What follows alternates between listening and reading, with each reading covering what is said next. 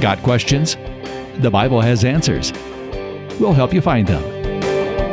Welcome to the Got Questions podcast with Shay Hoodman, president of Got Questions Ministries. Welcome to the Got Questions podcast. On today, we're going to be touching on a hot culture issue, partially driven by a recent movie, but also something that we at Got Questions are very concerned about, and we received a lot of questions about over the years. We talk about human trafficking and specifically about a particular organization's role in fighting human trafficking. So joining me today is Beth. She's one of the associate editors at Got Questions Ministries, and also Preston Goff of the Exodus Road. So both of you, thank you for joining me today. Yeah, thanks for having me.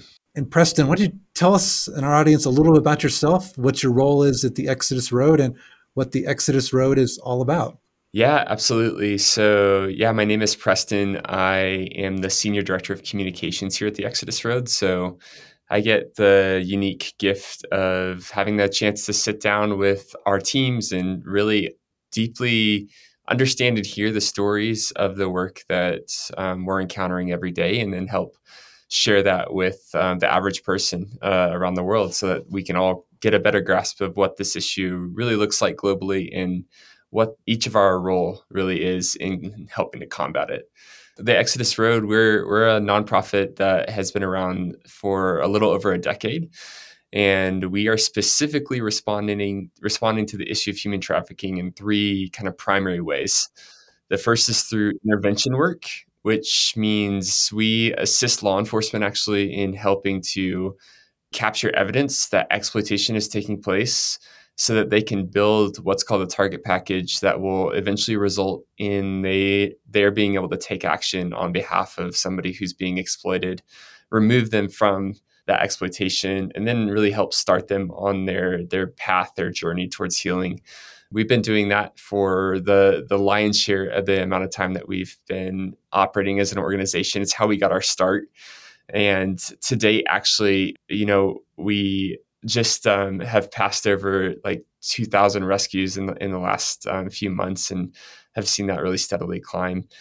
On top of that, the organization is also involved in the work of training and education. So we really believe firmly that the way towards really mass systemic change with this issue is helping to train those who are uniquely positioned to fight it in their local communities to know how to recognize the crime and then respond to it in ways that are trauma-informed and holistic, and understand the role of law enforcement, the role of social care and aftercare workers, the role of faith communities and churches, and just different entities that are all concerned about, uplifting their local community.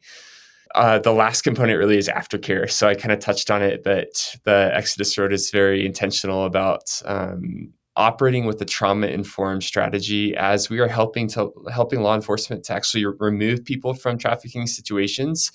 And yet that moment really is just the first step in a journey towards healing. And we are really committed to walking alongside survivors when and where we can, to help them to really imagine a different future for themselves that would really empower them to navigate the world free from the vulnerabilities that might have left them in a place where exploitation could take place in the first place. So it's kind of a three-prong approach to our work.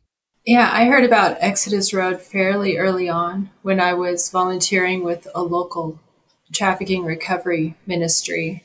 And what caught my attention is I believe you had your start in Thailand. Yeah, that's right. We started in Thailand. Our founders, their names are Matt and Laura, and they had moved to Thailand actually to work alongside an orphanage for young girls. And really, in the process, what they continued to hear from the community was there's a massive problem with the fact that there are no young girls left in the villages. And when they really started to dive in on that concept, what they found was that, in fact, many of the young girls were being removed from the communities and trafficked to urban centers for commercial sexual exploitation. And so they started to respond, and then the Exodus Road was really born out of that initial kind of realization.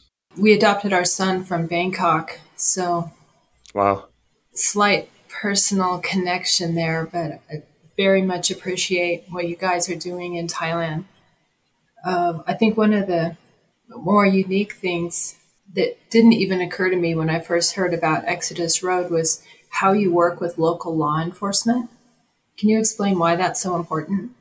Yeah, I'd love to. The fact that the Exodus Road works with law enforcement is actually the thing that really drew me to this organization 4 years ago more than anything else. When you think about what it means to actually remove somebody from a trafficking scenario, oftentimes what we see kind of in popular media especially is this idea that like any person who has the courage and the heart can just walk in and pull somebody out, and that's often celebrated. But the reality is that in many situations, if that occurs, what that does is it brings relief to that one individual, and it creates a vacuum that's ready to be filled with another potential victim. And so when you work with law enforcement to really build these cases, what it does is it allows law enforcement to better know how to see and recognize the crime of human trafficking in their local community, and thus build a case and respond to it within the government rules and regulations that allow for things like survivor protection, prosecution of perpetrators, all of these good things that really change the public's perception of the issue.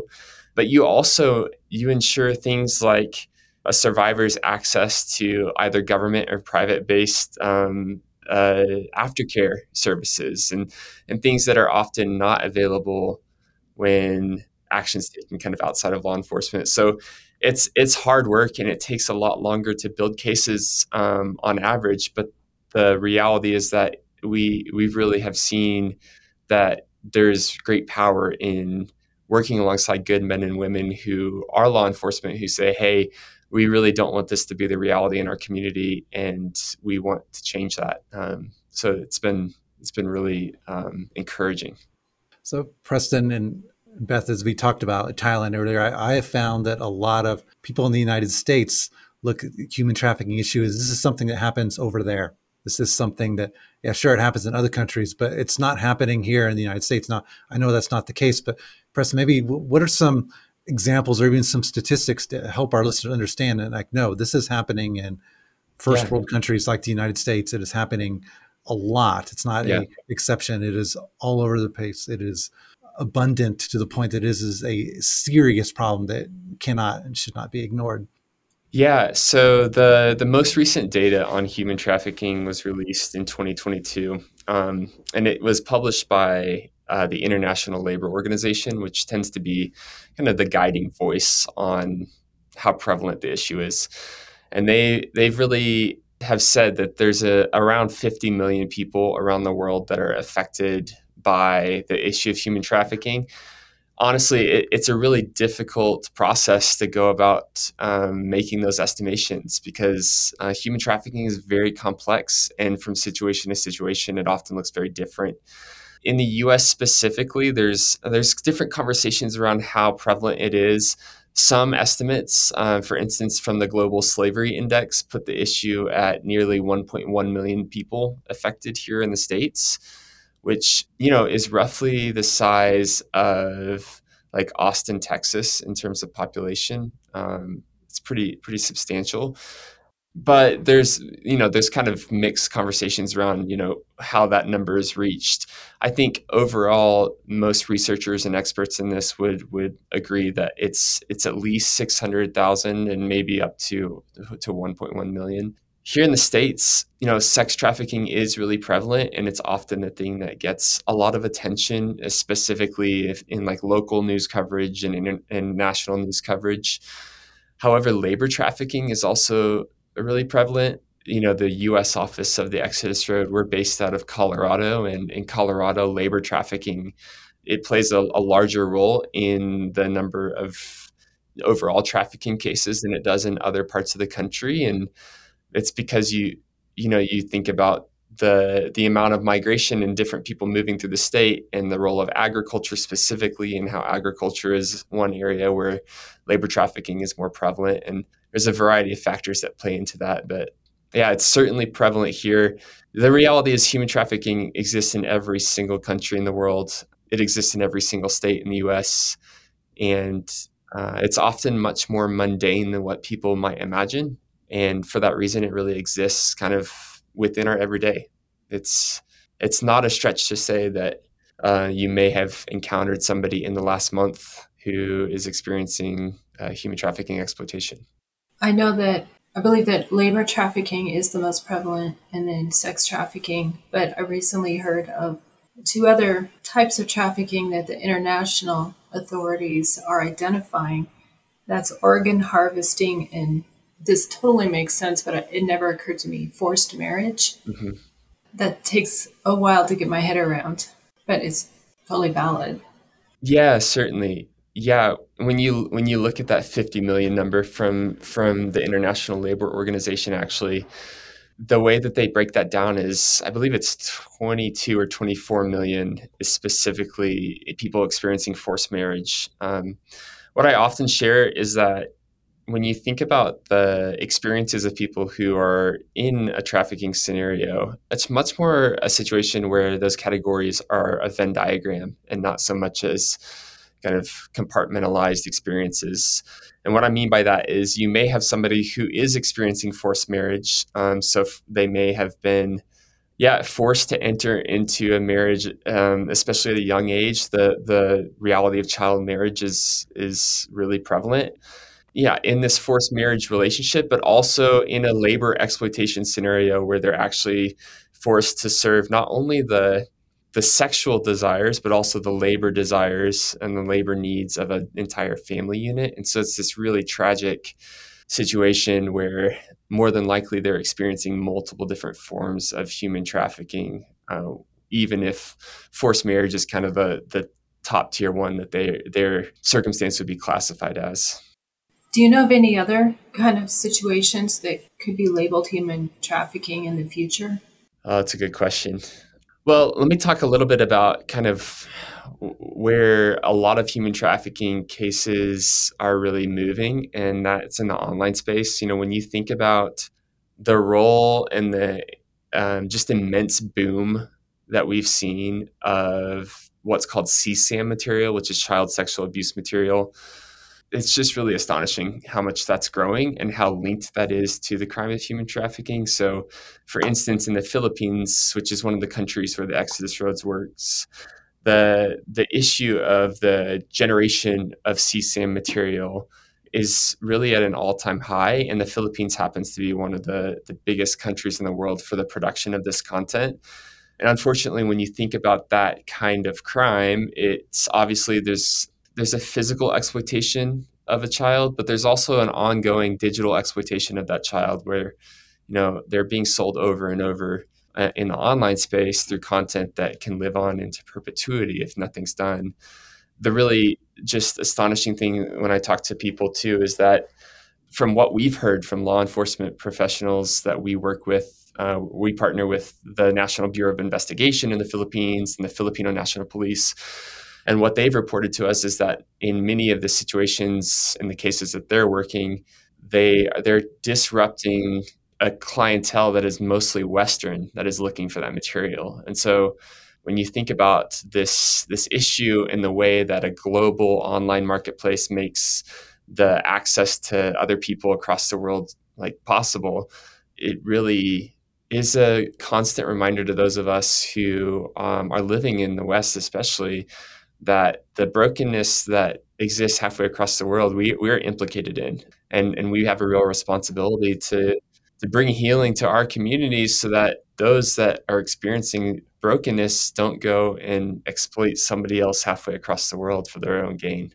So it's a multifaceted crime that, like I said, that takes on many, many different characteristics. And increasingly, because of the online world, we all have a role in helping to stop it.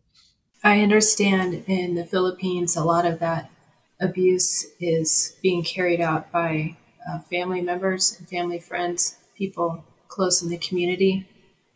With your presence there, are you seeing any changes in the environment? Any sign that the adults who are creating the content are stopping and thinking about the damage that they're doing? In many cases of trafficking around the world, the perpetrator of a crime is often somebody that is known by the survivor or by the victim. So that's really consistent even with what the crime looks like in the US in terms of a family member maybe being involved, or a loved one, a current or past boyfriend or girlfriend. One of the really great initiatives that we've been just really focused on in the Philippines is this idea of community education. And so several times over the last few months, we've been able to work with the National Bureau of Intelligence and the Filipino National Police to go in and offer these large scale community kind of engagement training weekends that says, hey, like, this is what the crime of human trafficking looks like when we talk about online exploitation in these communities. And those communities are often picked and selected by our police partners actually because of the amount of cyber intelligence that's gathered. So realizing that a lot of content is being uploaded from IP addresses in certain areas. And so that gives us real clarity on, okay, we can go in and make a big difference here.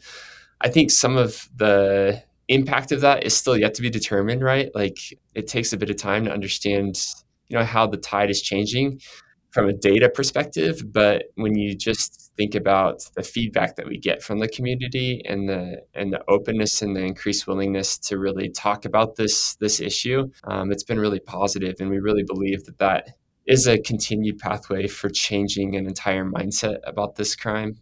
The cool thing about that is that it's not only an educational initiative, because by bringing law enforcement in, what it does is it strengthens a relationship between local law enforcement and the community they serve. And it builds these pathways that allows the community to continue to see them as a trusted force that's there for their protection and there to help, keep them safe.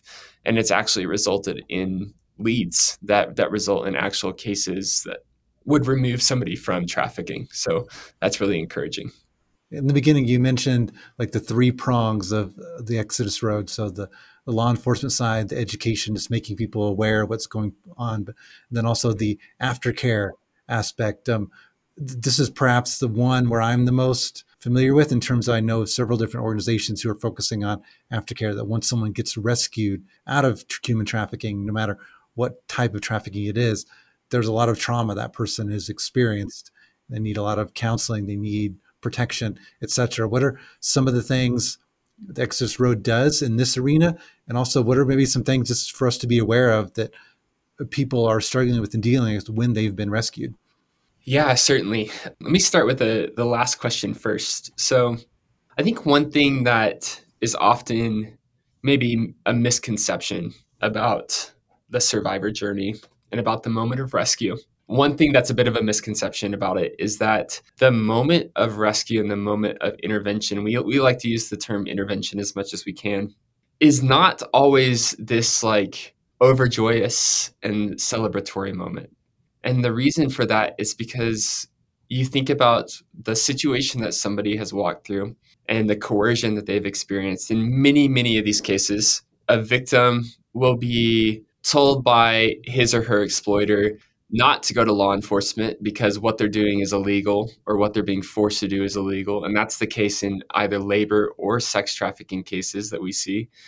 So there's a great fear of going to law enforcement, and that's a tactic for creating control, for creating coercion. So when you think about, law enforcement showing up to that scene, them taking an interest or arresting a perpetrator, often somebody who is known personally by the victim, there's many layers there that have to be unwound. And that survivor has to go through a bit of a journey to even sometimes recognize, hey, like, what you were experiencing was exploitative, and like what you're experiencing is actually human trafficking. So there's a bit of a little bit of a misconception there in many cases where, a survivor may be really frustrated in that moment, and really upset that law enforcement is engaging on their behalf. And that's why the burden to prove ahead of time that exploitation is taking place is even more important and even higher, so that we really can walk in and say, no, like, here's this portrait of like what you were experiencing, what was being done to you, and why this is not good, not right, not legal. The other thing to say is that, for the Exodus Road, because we really got our start in intervention work and we were really laser focused on that for a long time, our approach to aftercare has been a little bit different than some might expect. So when you look at actually even the landscape of the nonprofits and the entities that are engaged in anti-trafficking work, the majority of the organizations and even the like financial investment globally is in prevention or aftercare work. And intervention has been the space that's been significantly kind of less funded or less focused on.